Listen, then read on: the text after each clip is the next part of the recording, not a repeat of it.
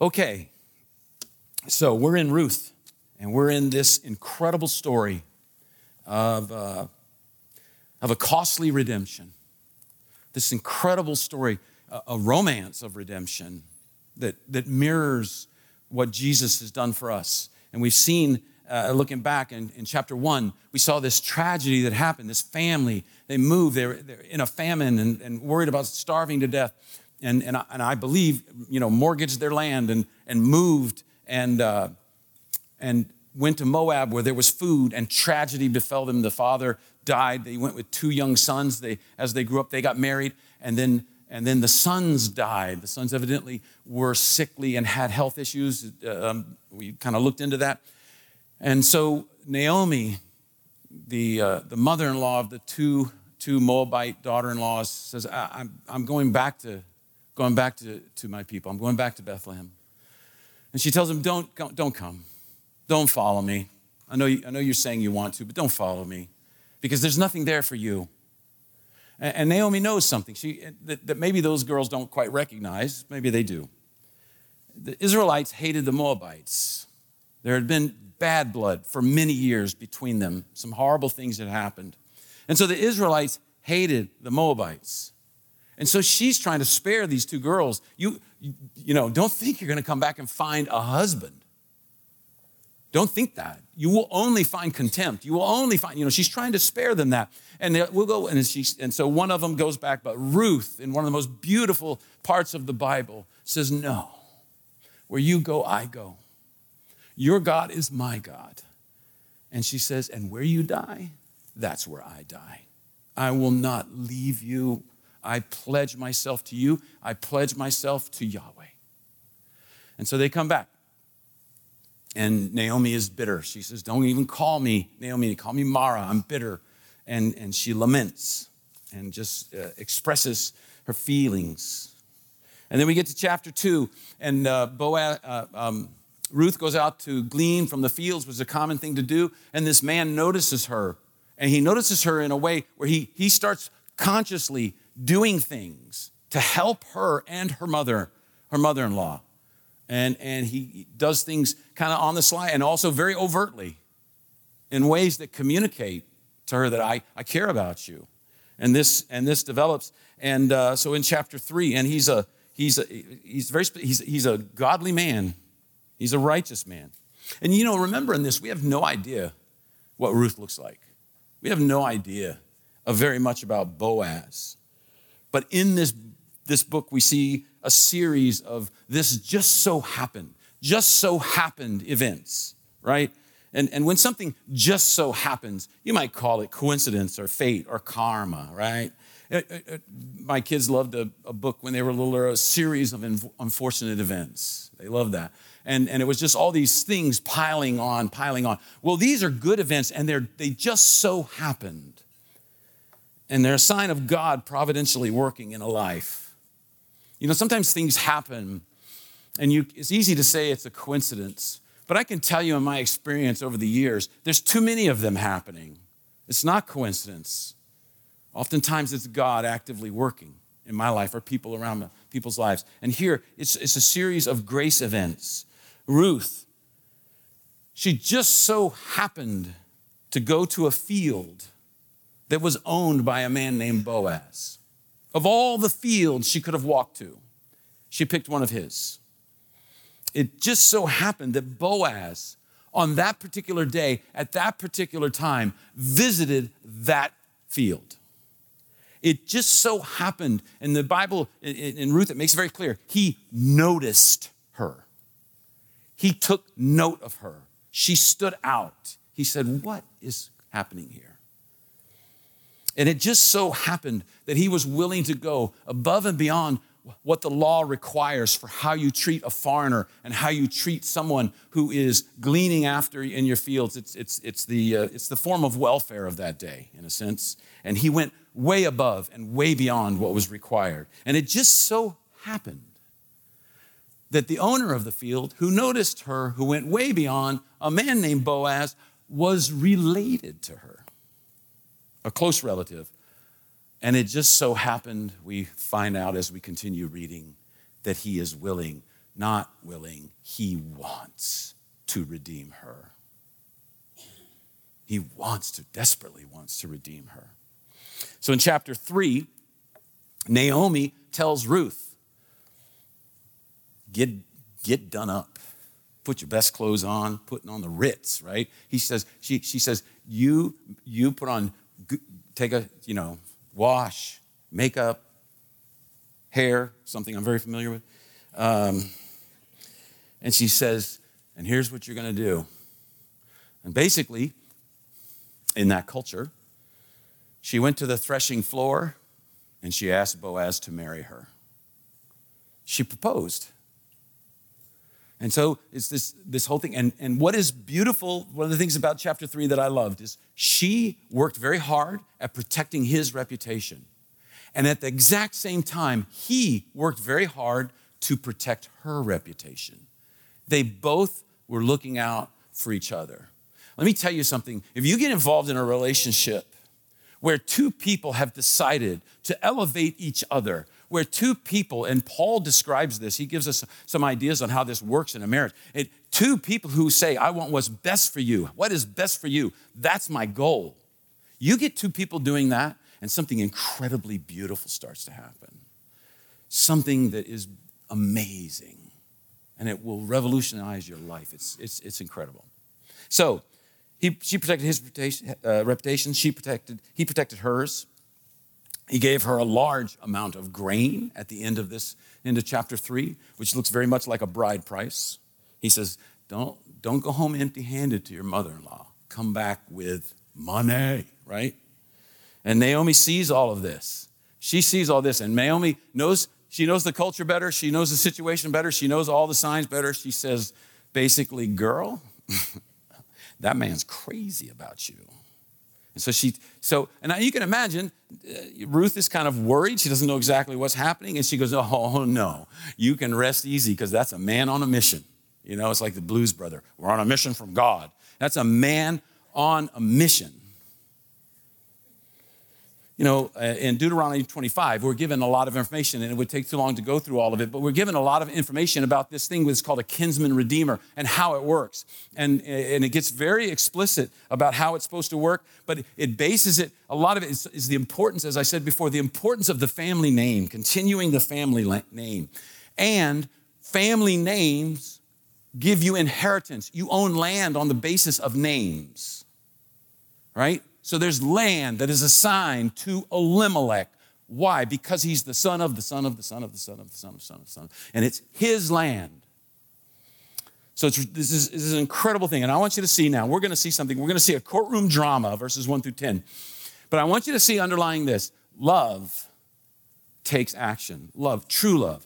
True love, right? True love. I don't know where those things come from. There's nothing here, say true love in a funny voice. It just came out and my brain is not quick enough to stop my mouth. Okay, but love takes action. This is such a key thing. We're going to see this here, right? So she read this, but I want to just read it again. Meanwhile, Boaz went up to the town gate and sat down there. Just as the guardian redeemer he had mentioned came along, Boaz said, come over here, my friend. Come over here, friend. Walk into a trap and sit down. And so he went and sat down, and Boaz took 10 of the elders of the town and said, sit here, and they did. So I want you to see, this is a courtroom setting now. The elders of the town, certain numbers of them each day, gather at the gate. Business is transacted, rules are made, laws are talked about, people are dealt with, justice is meted out. It's like a courtroom and a city hall all wrapped up in one spot. And when he tells them, sit down, that's the key. Sit downs means court's in session. Past few weeks, I had the privilege of being on jury duty. For 5 weeks on jury duty. Man, come on, Gabe. No, I'm sorry. Gabe is involved with the deputies, and they do jury duty. But he was very helpful to me when I asked him how I could get out of it. No, that's a lie. Why do I lie? I did call Gabe when I said, I don't understand how this works. You got to help me understand how this works because I think I'm really made of, and he helped me and it worked well. But I got called into jury duty. I never actually, because I was really disappointed. I was telling the teens Wednesday night, I really wanted to be able to say, kill him, he murdered, electric chair for you. But I didn't get to say that. The closest I got was just an argument between two people over injuries in a car wreck. So, that wasn't that great. But when the judge comes in, okay, everybody stands, and now you sit, and we're in session. It's time. This is it. And this is what's going on here. I want you to see this. Part of this is us, as we say this all the time, learning how to put ourselves in the shoes of the people who lived then. All right? People are walking by, everything. These elders sit down maybe in a circle. Maybe it was just something like this. This is one artist's idea of how it worked. But they sit, and that tells everybody, don't bother us. Court's in session. We're dealing with something here. And so Boaz, there's a guy who's one step nearer to redeem the land and to be able to marry Ruth. And Boaz knows that. So Boaz has called court into session. He told her the night before, I'm on it. I'm on this. You can rest easy. And the next morning, he does his Forrest Gump. He sprints, gets there early, and grabs this guy. This would make a great movie scene. So there's this court session going on. They sit down. It's a judicial matter. They have the elders, like a quorum or something like that. That was what was needed to adjudicate an issue. And this is happening fast, right? Naomi knew it was going to happen fast. She saw the signs. She said, he's going to work fast. And I think probably the other man realizes this is happening a little fast also. Because these kind of things oftentimes could get talked about on the side. Hey, let's and then bring it after a while. But this is happening, boom, just like that. A cynical person might think that someone was trying to pull a fast one here. And they might be right. All right? So then he said to the guardian redeemer, so Boaz is talking, Naomi, who has come back from Moab, is selling the piece of land that belonged to our relative Elimelech.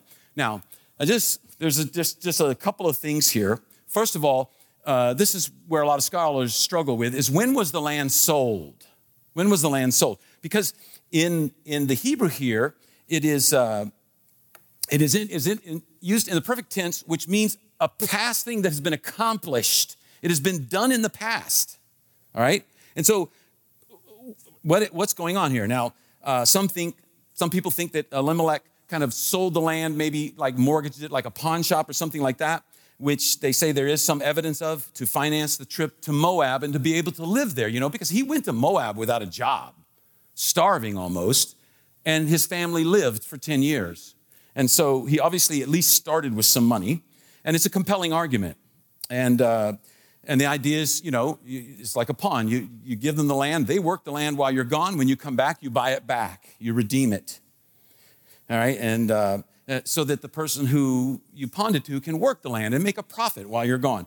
Or possibly the land has been lying fallow, and since Naomi has come back, she's going to sell it. And this is kind of how the NIV people took it. I kind of think that maybe it's the other, but it's not a huge deal. But in the perfect tense, it means a past completed action. And so I think maybe somebody has a financial hold on the land, and it's going to go to someone not in their clan, not in their family, if something isn't done, right? And this, again, understand, whichever way it is, this is a horrible thing. This to them is a tragedy.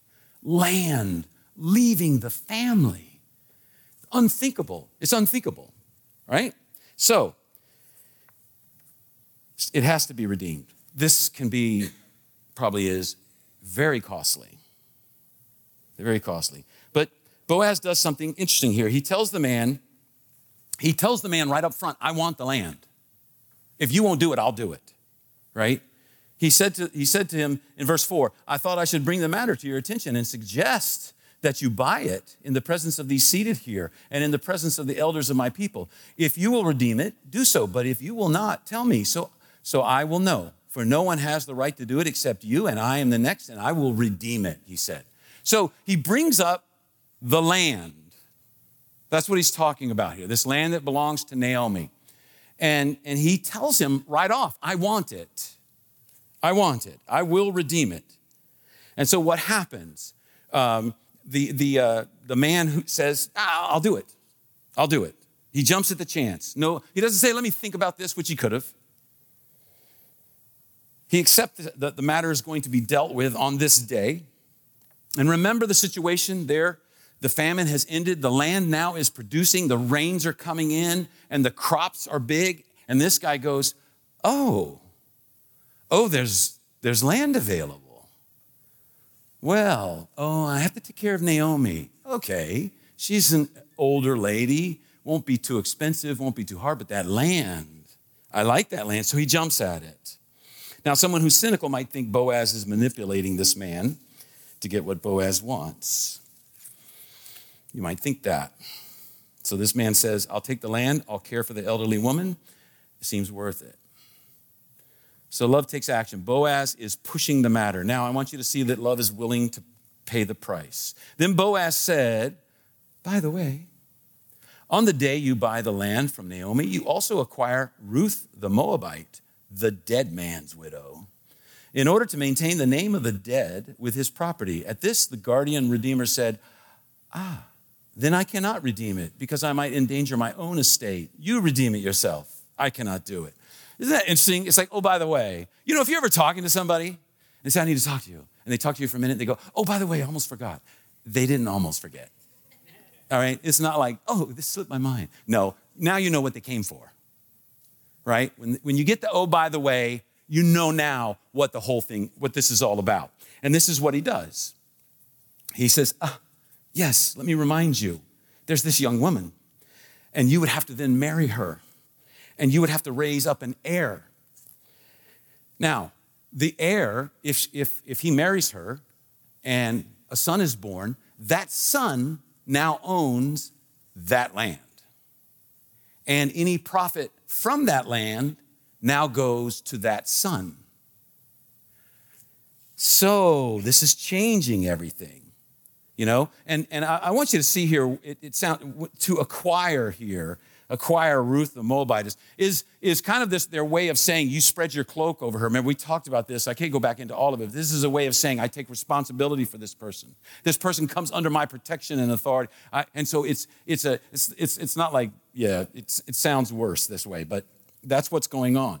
And so the guy's thinking, so I have to feed both women, and then I have to raise a son, and I get nothing in the deal? And by the way, he mentions it. He takes pains to mention it. She's a Moabite, the people we hate. She's a Moabite, the ones that have dealt badly with us. I forgot to mention, she's a dead man's widow, which is how you get to be a widow, I guess. But Boaz emphasizes two very negative things. Because this is a difficult ask in this culture. And we see this a number of times. We see this in other places in the Bible, where a man dies, a woman marries a man, and the man dies. And people think, is she cursed? What's wrong? How did that happen?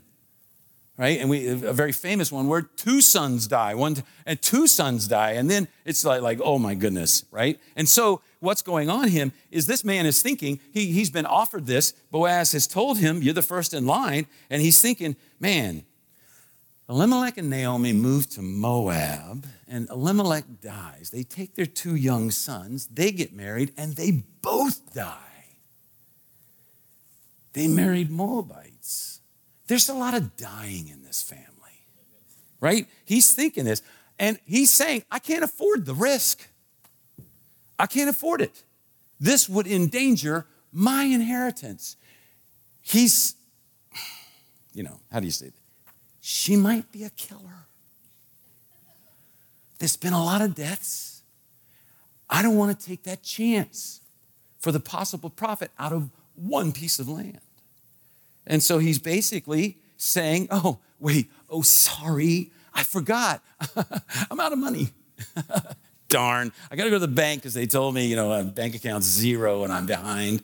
And, where's the time gone? I got to wash my chariot. And off he goes. He says, hey, take my sandal. He says, I'm done here. I don't want to do it. And here's where we see the wisdom of Boaz. Because in Deuteronomy 25, when the kinsman redeemer is explained, when they go into detail on that, and it's usually a brother, that's the thing, but they often let it go even further. But if a brother didn't do it, if a brother didn't redeem this woman, there were consequences for him. He would be led into the city gate and he would be shamed in front of the elders. And they would say, change his name to the man who doesn't redeem. They give him this title of man who doesn't redeem like God commanded him to. And they shame him. There's all kinds of consequences. But here's what's happening. Boaz is saying, I'll take her. No consequences. You don't have to worry. There'll be no shame. I'm on it. I'm ready. I got the cash in hand. I'll redeem that land. I'll take Naomi. I'll take Ruth. I will try to raise up a son in her dead husband's name, so the name doesn't disappear. And so by announcing beforehand that he wanted to do it, he's saving that man embarrassment and shame. He gives him an easy out because he wants him to take the easy out. He is subtly, brilliantly manipulating and moving and mentioning things at just the right time so that man goes, nah, I can't do it. And it's like, nah, I can't do it. Done. He's like that. He's on it. Why? Because he wants to marry her. He wants to marry her. And so we see love is willing to pay that price. So love takes action. Love is willing to pay the price. Now, love is willing to be accountable. Verse 7. Now, earlier in times of Israel, for the redemption and transfer of property to become final, one party took off his sandal and gave it to the other. This was the method of legalizing transactions in Israel. So the guardian redeemer said to Boaz, buy it yourself, and he removed his sandal. Then Boaz announced to the elders and all the people, today you are witnesses that I have bought from Naomi all the property of Elimelech, Kilion, and Mahlon. I've done it. He's taken responsibility. The right of redemption is passed to Boaz, and he could care less about the property. He wants Ruth.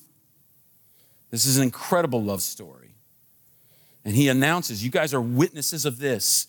It's like, let's, da, da, da, da, da. And he's got a sandal in his hand. And it looks weird to us because we think, what? But back then, not hardly anybody could write. So what did they do? They used things like, it was a sandal. It was a sandal from the man's shoe. And if any time in the future somebody came by and said, wait a minute, I don't think that land is yours. Bonk, I got the sandal. Still smells bad. Here it is. I got the sandal. This is my title to this property. And so he announces to the elders. And then he says, I have also acquired, I have taken under my cloak Ruth the Moabite, Mahlon's widow, as my wife, in order to maintain the name of the dead with his property, so that his name will not disappear from among his family or from his hometown. Today you are witnesses. Then the elders and all the people at the gate said, we are witnesses. Case closed. It's done.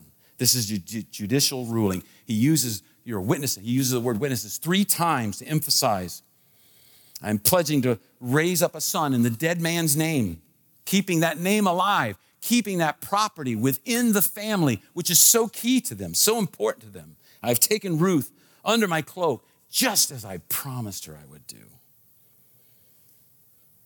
And now, I'm getting married in the morning, right? It's all done. What a difference a day makes. It's all done. And it's just this beautiful story. Love. This love that he has. This love that we see in the way God treats us. Love takes action. Love is willing to pay the price. Love is willing to be accountable. So that's the courtroom drama. Now there's this strange blessing. I love this. We have 3 blessings here in verse 11 and verse 11 and 12, I think. Then the elders and all the people of the gate said, we are witnesses. May the Lord make the woman who is coming into your home like Rachel and Leah, who together built up the family of Israel. May you have standing in Ephraim and be famous in Bethlehem.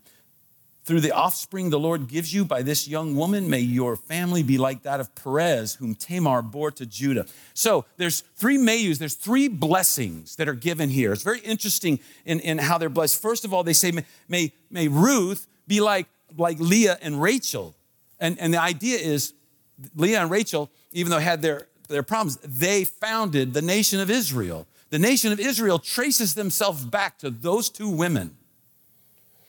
And they said, so may you have children, and may it be great like Rachel and Leah, the starting of something awesome. That's the first blessing. The second blessing is basically, may you become powerful and strong and famous, fame and honor and a well-known name. Just a blessing that God would just bless you with these things. There's an interesting thing when Solomon built the temple. There are two pillars that stand right out the doors into the holy place leading into the Holy of Holies. Two pillars that are gigantic and incredibly expensively made. And those two pillars just have this idea of you're walking into the holiest place on planet Earth. And the pillars are named. And one of the names on the pillars is Boaz. He became so famous, so well respected, so great that Solomon said, I got two pillars that need names. One of them is going to be Boaz. One of them is going to be Boaz. He became this giant of a man in that culture. Okay, so that second blessing happened. Then there's the third blessing, which to me is more of the strange one. May your family be like that of Perez, whom Tamar bore to Judah. This is an odd one. If you know the story of Judah and Tamar, it's a little bit of an odd one. It's one of those ones that maybe we can take a quick look at. All right, so Judah had 3 sons, all right? And the first son's name was which if you're gonna name a son, because seems to go right into error, and I just think this is my little mistake, So first name is I'm just being silly. Okay, and so he marries this woman named Tamar, and he's an evil man, and he ends up dying. And then he has a second son named Onan, not as bad, I guess, but Onan doesn't like Tamar. They say, you got to take her to raise up the name. This is what we do. This is what we do. And he doesn't like her. He doesn't want to do it. He doesn't want to do it. And so he refuses to impregnate her. Let's just make it short. He refuses to impregnate her. And then he dies. And part of why he states why he doesn't want to impregnate her is that if she has a son, all of property goes to that son. And Onan was like, if she doesn't have a son, it all goes to me. It all goes to me. It's greed. It's just greed. And the Bible identifies that. And he dies. So Judah sends Tamar away. He's got a third son who's not quite old enough, but he will be soon to be a husband. And he's got a third son. And by law, that's how that should work. But he sends her away. You know why he sends her away? Because he goes, dead. I only got 3 sons. And she is what's in common. This is like a masterpiece theater mystery going on here. Why do these men keep dying when they get in a tent with this woman? And so he sends her away. He does what he's not supposed to do. He does what is wrong.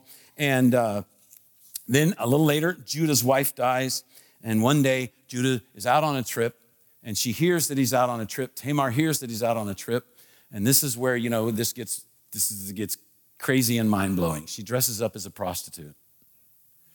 And he's walking by, and she's like, hey, big fella, and so they have sex. I hate saying that, just out loud. I just hate saying it. And so what happens? He says, I'm going to pay you. And she says, okay, pay up. And he says, it'll be a sheep. She goes, you got it on you? And he goes, I don't carry sheep on me, right? So he says, I'll give you my staff and I'll give you my signet to prove, when I send somebody with a sheep, you give them the staff and signet, they give you the sheep, and we're all done, right? So she just goes away. She just leaves, doesn't come back. He sends a guy with the sheep. Guy says, I can't find her. No, and so that's the end of that. Then later he hears that she's pregnant. And he says, she deserves to die. My daughter-in-law getting pregnant, with the hate that only hypocrites seem to be able to muster like that. And so they drag her to him. She says, well, listen, yeah, you can kill me. Let me just show you who the man is that did it so you can kill him too. Yeah, right. And he says an incredible thing. He says, she is more righteous than I am. She's more righteous than I am. And so what does that mean? Why is that a blessing? You think about that. Why is that a blessing? And here I think is what's going on here. She's in this terrible situation. She found a solution to her desperate need because Judah could have taken her legally as a kinsman redeemer. She tricks him into fathering a child with her. And she's chosen not to abandon her family line, but to force Judah to do what should have been right. And because of her chutzpah, she entered in a line that then it says that came to David. She saved Judah's family line by what she did, by this incredible thing that she did. And I think it's because, not that God is saying we should emulate her. This is this idea of that there are some things that are so important, and being obedient to God is most important. It's like when Jesus tells stories about the kingdom of God, and he talks about the guy that discovers a treasure in a field. And what does the guy do? He covers it back up, and then he goes to the guy who owns the field. We've been talking about fields a lot. And he says, I'd like to buy that field over, that one that's worth practically nothing. And the guy goes, okay. And he buys the field, and he goes back, and he gets the treasure. Now, is Jesus giving us tips on how to do real estate?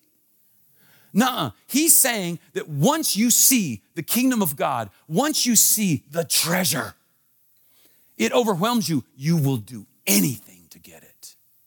You will do anything to get it.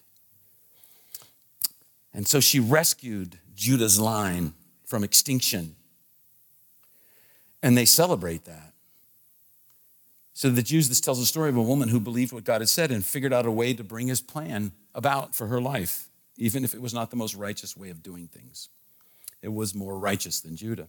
And so the people of Ruth's time, they believed that this saved this line from extinction, and now Ruth is going to save Perez's line from extinction. So he said, may you be blessed like that. An interesting blessing. Okay, last thing real quick, a child of grace. So Boaz took Ruth, and she became his wife, and he made love to her, and the Lord enabled her to conceive, and she gave birth to a son. And the woman said to Naomi, praise be to the Lord, who this day has not left you without a guardian redeemer. May he become famous throughout Israel. And he did. He will renew your life and sustain you in your old age, for your daughter-in-law, who loves you and who is better to you than 7 sons, has given him birth. Then Naomi took the child in her arms and cared for him, and the women living there said, Naomi has a son. And they named him Obed, and he was the father of Jesse, the father of David, the line of David. And so then we get, this is a genealogy, and this is so important to them. It seems weird to us, but then this is the family line of Perez. Perez was the father of Hezron. Hezron the father of Ram. Ram the father of Aminadab. Aminadab the father of Nahshon. Nahshon the father of Salmon. Salmon the father of Boaz. Boaz the father of Obed. Obed the father of Jesse. And Jesse the father of Ruth. And Jesse, the father of David. I said Ruth, yeah. And so we have this incredible genealogy. But this genealogy is repeated. Let me just show it to you real quick. Oh, I'm running late, crap. The Judah, the father of Perez. This is from Matthew chapter 1. See how similar it is. Judah, the father of Perez, and Zerah, whose mother was Tamar. Oh, that's not quite exactly similar. There's Tamar again. How does she keep cropping up? Perez, the father of Hezron. Hezron, the father of Ram. Ram, the father of Aminadab. Aminadab, the father of Nahshon. Nahshon, the father of Salmon. Salmon, the father of Boaz, whose mother was Rahab. Boaz, the father of Obed, whose mother was Ruth. Obed, the father of Jesse, and Jesse, the father of King David. This is very interesting. There's 3 women in this genealogy. That's never done. Okay, this is a patriarchal society. I'm really sorry about that. Men run everything. They don't put women's names in genealogies, but Matthew did. And I can imagine Matthew, I don't know how it works. He's under the inspiration of the Holy Spirit, and God's saying, write this, write this, write this, write this. Okay, add that name. And it's like, God, that's a woman's name. It doesn't go there. It's just, I want you to add that name. Do it. However, when the Holy Spirit speaks sharply to you, do it. And so he adds it, and he adds Tamar, and he's like, I never liked that story, right? And then he says, okay, there's another, add Rahab. Rahab, the harlot, do it. So he adds Rahab. He says, add Ruth. Ruth, it's not quite as bad. She's a Moabite. Do it. And those three things are added to the genealogy of Jesus. Those three women are added to the genealogy of Jesus. Why? Why?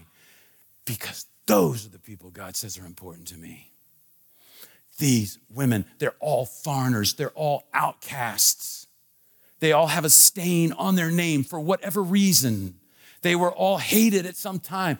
Tamar, with what we just talked about. Rahab, it says she's a harlot. She's a prostitute. That's her job. And she's held up as in the line of Christ. She saved the line of Christ. Then Ruth, the Moabitess, she saved the line of Christ. They're all in his genealogy. First time I studied the book of Ruth, I really struggled. I'd done some research on what Israelites thought of Moabites. And there's good reason for it. It's not like they were just being mean. The Moabites had done some horrible things. And I thought, why is Boaz, who is a righteous man, he's a righteous man, why is he, is that word that they use, it's like a follower of the law. Why is he willing? He's just not willing. He's eager. He's eager to marry this woman. Why would he do that? And in this, if you look in the middle, father of Nahshon, Nahshon the father of Solomon, Solomon the father of Boaz, whose mother was Rahab the harlot. If ever there was a man who grew up on the knee of a mother who told him of this grace of God that reaches the unreachable, that reaches to the people who are at the very bottom, to the people who no one cares about, to the people who are the least of these, to the people that we would disregard and disrespect easily. That's God who says, these are the people I want. These are the people. And so Boaz was ready. If ever a man was perfectly prepared to say, I will marry her, it was Boaz. That's our God. That's our God. He rescues the helpless. He loves those who are unloved. He reaches out to those who are at their wits' end and have nothing else to lean on. That's our God. And that's why they're in the genealogy of Jesus. When you read Matthew chapter 1, there's 4 women. Every single one of them is a foreigner. Every single one of them is in a difficult, ugly situation. And all 4 women are in that genealogy. And the last name, remember genealogies, the last name that's mentioned is the one that it's all pointing to. The last name is Jesus. It's Jesus. Jesus said, I want them. I want them in my genealogy. Think about that. I don't know where you're at. I don't know what's going on in your life, but Jesus wants you. He wants you. And Boaz is the kinsman redeemer, and he is a shadow. He is a foretelling of Jesus, who is the kinsman redeemer for us. He came, and we talked about this with this whole idea of love. Love takes action. Jesus took action. God came as a man for us. Lived this life, went to the cross for us. Love is willing to pay the price. Jesus paid our price. Love is willing to be accountable. Jesus said, I will take it for everyone. Everyone. Jesus died for you. When he died on that cross, your name came to his mind. Your face came to his mind because he died for you. He died for you. And we know, we see in Scripture that then there's this decision we have to make to become a child of God, accepting Christ as our Savior, accepting what he's done for us.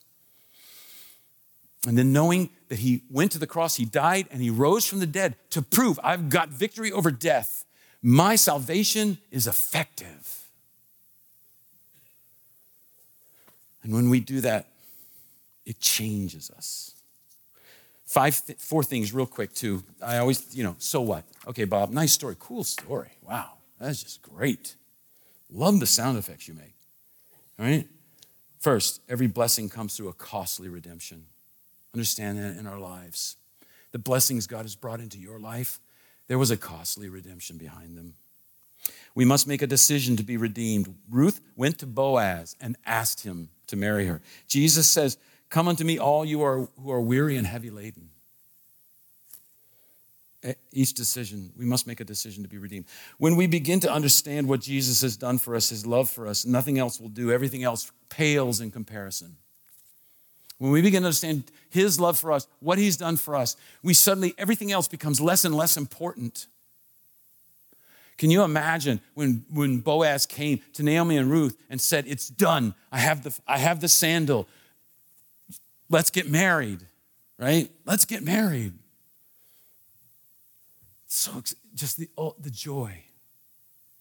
The joy with Ruth, the joy with Naomi. God answered our prayers. God works in strange ways. The last thing is God works in strange ways and uses people we would not expect. Look for that in your life. Be open to that in your life. God working in ways that catch you by surprise. God using people that you would never expect to use.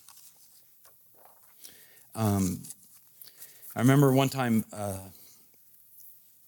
the homeless guy we've worked with a lot over the years, Mark, he came by. He said he wanted to talk to me real quick. And I was a little bit annoyed. It was a Saturday morning, and I was working on my message, and I just thought, I just don't want 45 minutes to talk to this guy who's obviously been drinking. And so we talked about 5 minutes, and I said, Mark, I really got to get to my work. Dude, I'm not trying, I don't want to be rude, but I got stuff I got to do. And he goes, okay, let me just tell you one more thing. I'm like, okay, one more thing. And he told me the most profound thing about the love of God. I don't know where it came from, because it stunned me. And he told me something about myself that I was like, wow, that's really true. I'm wanting to blow off what he's saying, and suddenly he's speaking these profound things. And I said, hey, let's sit down and we'll talk for a while. I'm okay. This is obviously God working, and so I'm going to listen to this guy. Now, not everything he said was profound, but 1 or 2 things he said was incredibly profound. And he left, and I went back, and I sat down, and I said, God, obviously you are capable of speaking to me in ways that I hadn't anticipated you doing. Help me to be open to this next time. So, look for God in ways you don't expect and people you don't expect. Understand there's a decision that has to be made. It's a costly redemption. But once you begin to get a hold of it and begin to understand what Jesus has done for you, nothing else matters the same anymore. Let's pray. Father, we thank you for your love. Lord, we thank you for how you've shared with us today through people, through your word, through different events. God, we lift up Caitlin to you. We love her. We pray that you would bring healing, give the doctors wisdom and skill. Help us to be there in times of need and to be faithful in prayer for her. God, I pray for Manny, going so far away, all alone, practically. Difficult situation. I pray, God, that you would bring healing. You give the doctors wisdom and skill. We look forward to seeing him back in our congregation. And Lord, in these things, we come to you and we trust you because you are a good God. In Jesus' name, amen.